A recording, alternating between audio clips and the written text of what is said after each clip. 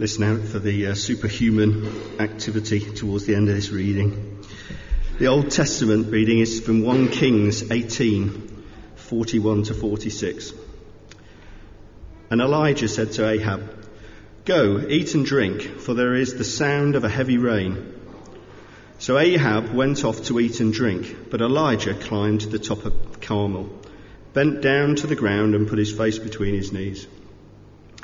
"Go and look toward the sea," he told his servant. And he went up and looked. "There is nothing there," he said. 7 times Elijah said, "Go back."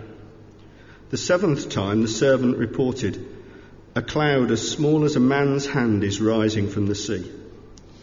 So Elijah said, "Go and tell Ahab, hitch up your chariot and go down before the rain stops." Meanwhile the sky grew black with clouds. The wind rose, a heavy rainstorm came, and Ahab rode off to Jezreel. The power of the Lord came on Elijah, and, tucking his cloak into his belt, he ran ahead of Ahab all the way to Jezreel. This is the word of the Lord. Thanks be to God. Many thanks, Steve, for reading. Good morning, everyone. Today I want to share with you what I believe are some of the key areas for us as a church to focus on in this season ahead of us. So we may want to call this a vision preach, but that sounds quite grand.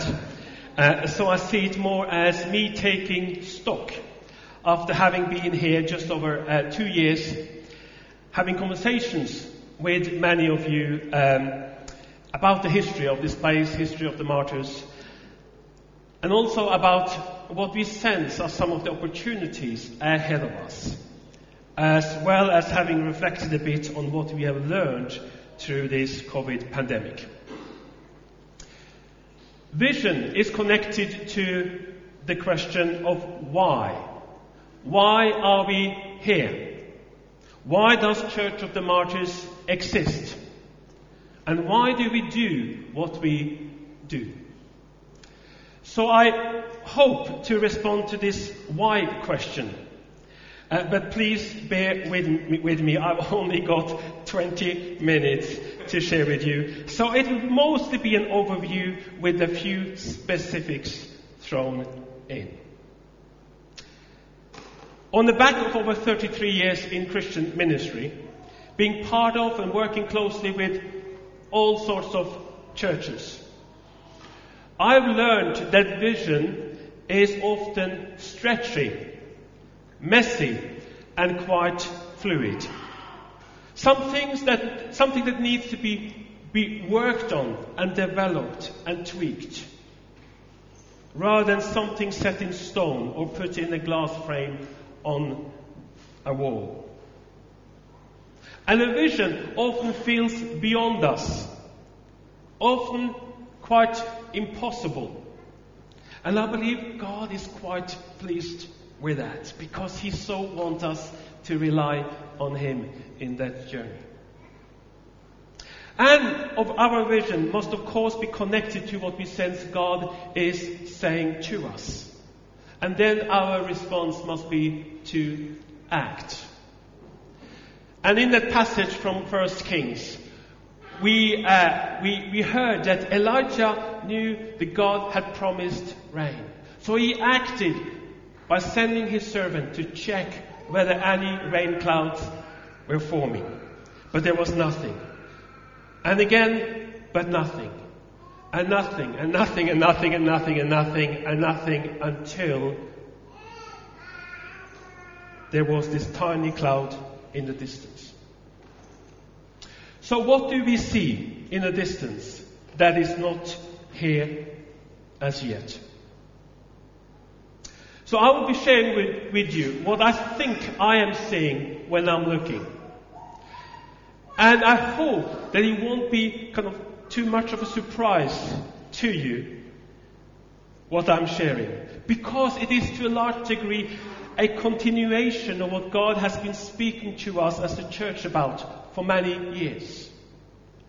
And also because it will hopefully resonate in your heart. So here we go. Firstly, Jesus. What a great place to start. I picture a Martyrs Church community that is and continues to be Jesus-centered. Jesus-centered. We must make sure that He is our highest priority. He always needs to be.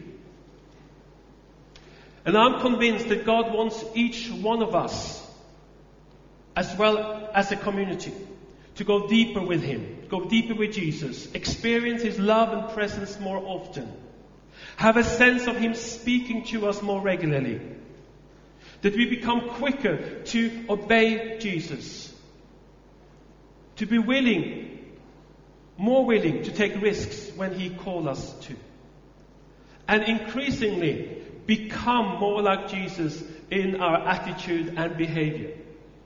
And the Christian word for this is discipleship.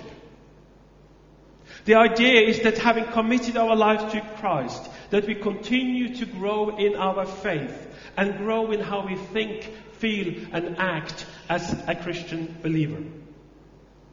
This is and will continue to be central to us, and we can't afford to make any shortcuts. And because of time, I won't share any more about this now, apart from recommending our home groups to you. We have 5-6 home groups running here at the Martyrs, with some great home group leaders. And I believe that they are the best context for us growing in our faith and building relationship with Jesus. And here is what someone who has joined one of our home groups recently told me this week. I was in my own personal lockdown, way before this pandemic lockdown. And my home group really helped me to come out of that lockdown. I truly was lost. And now I know my way. So if you're not in a home group, please consider joining one. Next, intercultural worshipping community, IWC. I picture Martyrs becoming an even more diverse church community in terms of ethnicity, cultures and ages. Back in 2019, we said yes to be part of our diocesan intercultural worshipping community vision. And a few months back, I shared with you about the need for us to engage in cross-cultural outreach, to provide space for each other to express the cultural DNA within our church community, and for us to learn to celebrate our cultural diversity and differences rather than seeing it as a threat. Due to the pandemic, it hasn't been easy to move this vision forward as much as I would have liked to, but we as a church are committed to this. And now, with Shoba here, she will obviously help us to drive this vision forward. Her role is to take a lead in exploring and developing new mission opportunities, to reach out to people beyond the church community, and then to eventually take a lead in forming new worship gatherings. But of course, we all need to own this vision. One area of focus going forward will be an outreach to students and young adults. A few weeks ago, I came across a survey that was published on the BBC, which stated that young people in the UK are twice as likely as older people to pray regularly.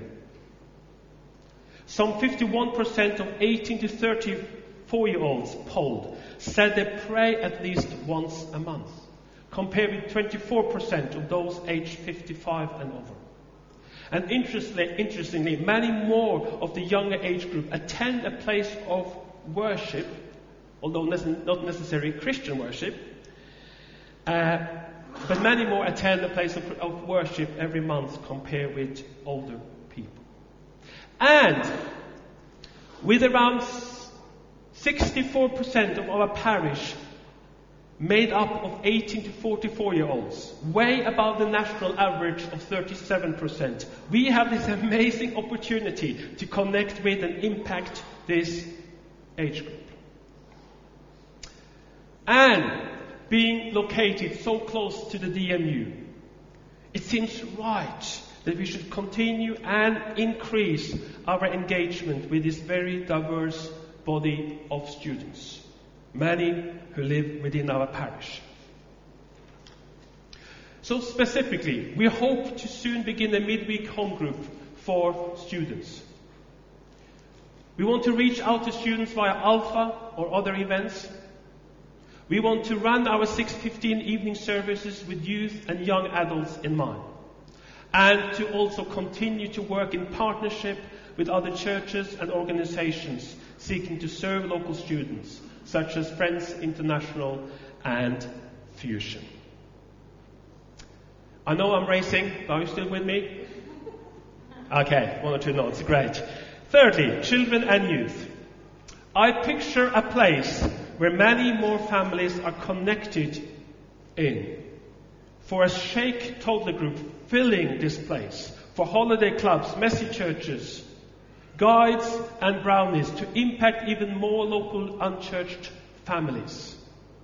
For youth to have a safe place to explore their world within a Christian understanding and framework, where they feel that the church is relevant to them, and a place where they are encouraged to take risks.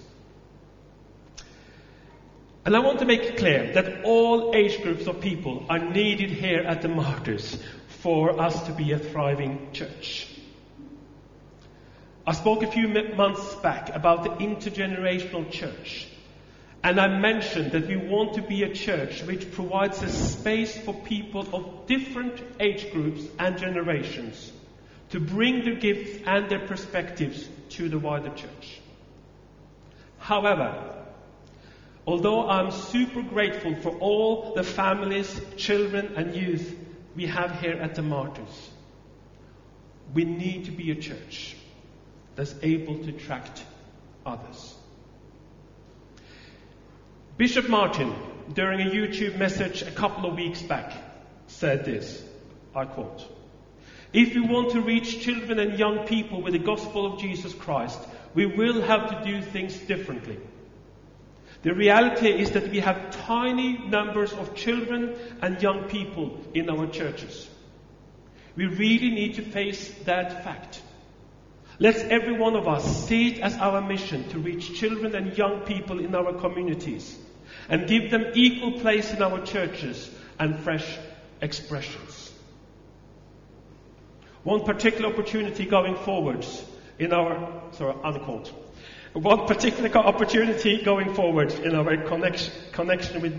connection with local schools, and particularly Shaftesbury Junior School just across the road.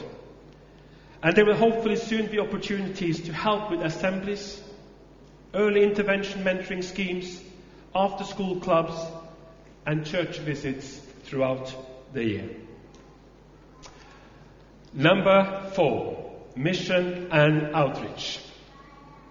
I picture a community that loves to engage in sharing Jesus with others wherever they are, and a church which continues to prioritize in helping some of the most needy, broken and overlooked people in the society.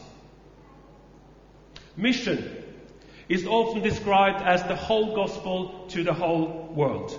And I believe there are 2 areas in particular we need to focus on. Firstly, evangelism. I would love to see more of us here at the Martyrs feel equipped and are motivated to share the gospel with people around them. This is partly, of course, about receiving training and teaching, but also opportunities to just do it. None of us are experts, and witnessing should not be for the few, but for the many. Practically, I'm keen to identify a few people here at the Martyrs who can take a lead in this and can motivate others to get involved. And I would also like to see us grow in confidence to grab the natural opportunities that come our way throughout the week. everyday faith. So evangelism, but secondly, social justice. And often, of course, they are interlinked. Social justice. At the Martyrs, we have this incredible history of working with some of those least privileged in our society, such as those who are struggling with debt and faced with homelessness. This is part of God's mission going forward. And going forward, I want to do all that we can to continue to support Money Matters and Baby Basics, as well as local food banks, and further to partner with Sound Cafe and One Roof Project. And what do we need to do in the response to the climate crisis? What about mental health and well-being challenges we are faced with? What else do you carry in your heart? God's mission mandate clearly covers this area. The Spirit of the Sovereign Lord is on me, because the Lord has anointed me to proclaim good news to the poor. He has sent me to bind up the brokenhearted, to proclaim freedom for the captives and release from darkness for the prisoners. I know I've been rushing through, and there's so much more I could share with you about the vision. But this is at least a brief outline of what I see when I look. And of course, much more work and discussion and listening is needed. On the 6th of November, the PCC and others in leadership roles here at the Martyrs will meet for an away day to explore these and other issues related to where God is moving us toward. But for the last few minutes, ahead of the consultation taking place after church this afternoon, let me please say something about nave reordering. What we do with this space here is really important. How is this sacred building enabling us to fulfill our vision? It is therefore about lighting and sound, heating and flooring, and in particular the focus in conversations have been whether to replace our pews with chairs. And I have in this very short time tried to share with you what I sense God is calling us to. And I want to be upfront with you all that I believe very strongly that replacing these pews with chairs would significantly help us in our mission and ministry, and particularly in our mission to the unchurched, to those out there. So one of the key questions is then, what do we want to do in this space that we can't do now? I believe there are many things. Firstly, it's regarding a flexible space. And because of time, let us just explore the things we are currently doing or about to do this term. The Alpha course. This eve we have another Alpha session with close to 30 people attending. We manage, but it feels squashed. Just before the pandemic hit us, we ran an Alpha course with 45 to 50 people here, many of you included. And this space wasn't really big enough. Not for catering at the back, and most certainly for discussion groups. We were limited to having 3 larger groups, when 4 would have been much better. Movable chairs would make this possible. Sheikh Toddler Group. A couple of weeks back, I visited Sheikh, and there were 16 toddlers with their parents and carers present. Irene told me that we probably only have space for a few more kids to come along with the current layout. Light party, as we already heard about, taking place this Saturday. A time when we invite both churched and unchurched children to come along to have fun, play games, sing action songs, do crafts. We can do this with 15 to 20 kids, possibly even 25 kids. But it would be extremely challenging if we had many more. And many of the activities that we would have loved to do is currently limited due to the space taken up by the pews. Baptism. Next Sunday morning we will have baptisms taking place by the font at the back of the church. And I love baptisms. But again, it is a struggle with space. We will manage, with some people congregating by the font and most people sitting in the pews following the proceedings via the screen. But it's not great. Baptism is about welcoming people, children and families, to faith and to church. With movable chairs, we can all face the font and better engage with those getting baptized alongside their family and friends. Messy church style all-age service. The first one of these term services will take place in a couple of weeks' time.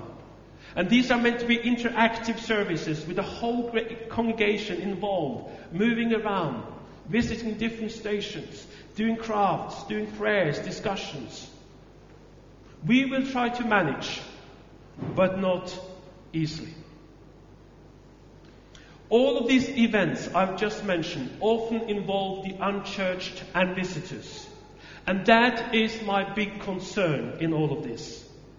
How do we make our church more accessible and welcoming to unchurched people? Because this, I believe, must be central. And if I had more time, I would talk about the challenges our current layout affects prayer and marriage course, which involves small groups interacting with each other. Prayer ministry on Sunday, 6:15 service, worship band, and also refreshments at carols by candlelight, and funerals and memorial services when there's often a large number of people present.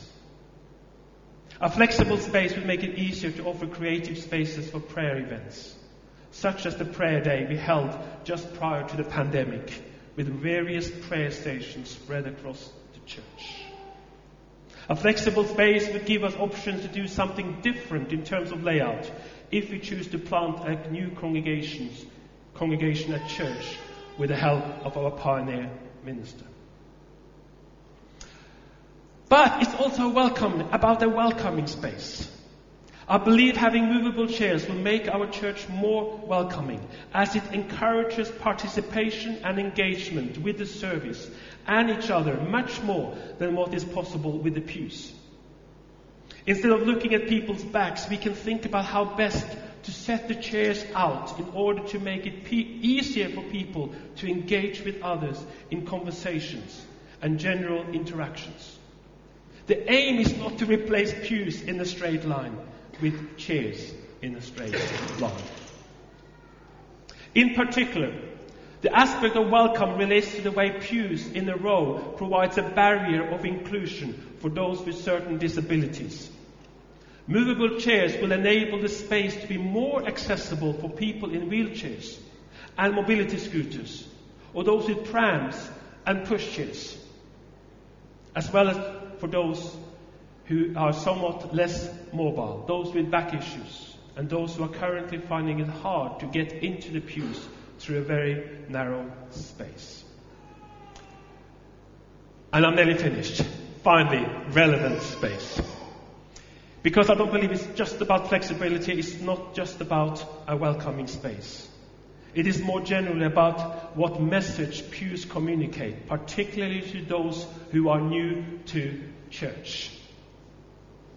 You can't see this, I think. It's very small font. Let me just read what the current Bishop of Kensington wrote in an article about this issue a little while back. I quote, "Pews were a modern invention that served the mission of the church at one time, but arguably no longer do so today. As Sir Roy Strong, former director of Victoria and Albert, says, until the 20th century, the country church could be altered and adapted in response to the religious changes that affected the Church of England. Now the church is all too often frozen in time. This is an argument for a return to proper old traditions of the church, with churches as genuine community spaces for the service of the whole community and the mission of the church. Such a change need not sacrifice a sense of the sacred. art exhibitions, sensitive use of decoration, even notice boards can all serve as semi-permanent witnesses to the faith for those who use the building. If we are serious about the survival and future of the church, we need to thank the pews for their sterling service, but tell them politely that their day is over. We must not be frozen in time. We need to innovate and move forward. At the forefront in our minds, we need to consider the unchurched, young adults and families. And I just want to, I realize that, there are of course many questions that we still have. And there are many things I haven't had time to share with you now, such as the role or how we may use our community hall. And of course the cost for a potential nave project. The timeline for such a potential project. Some of these issues may, of course, be raised at the consultation shortly. However, this morning I just wanted to share with you what I see when I look ahead on the back of many conversations with many of you. And I'm excited and I'm expectant as we move forward together. Amen.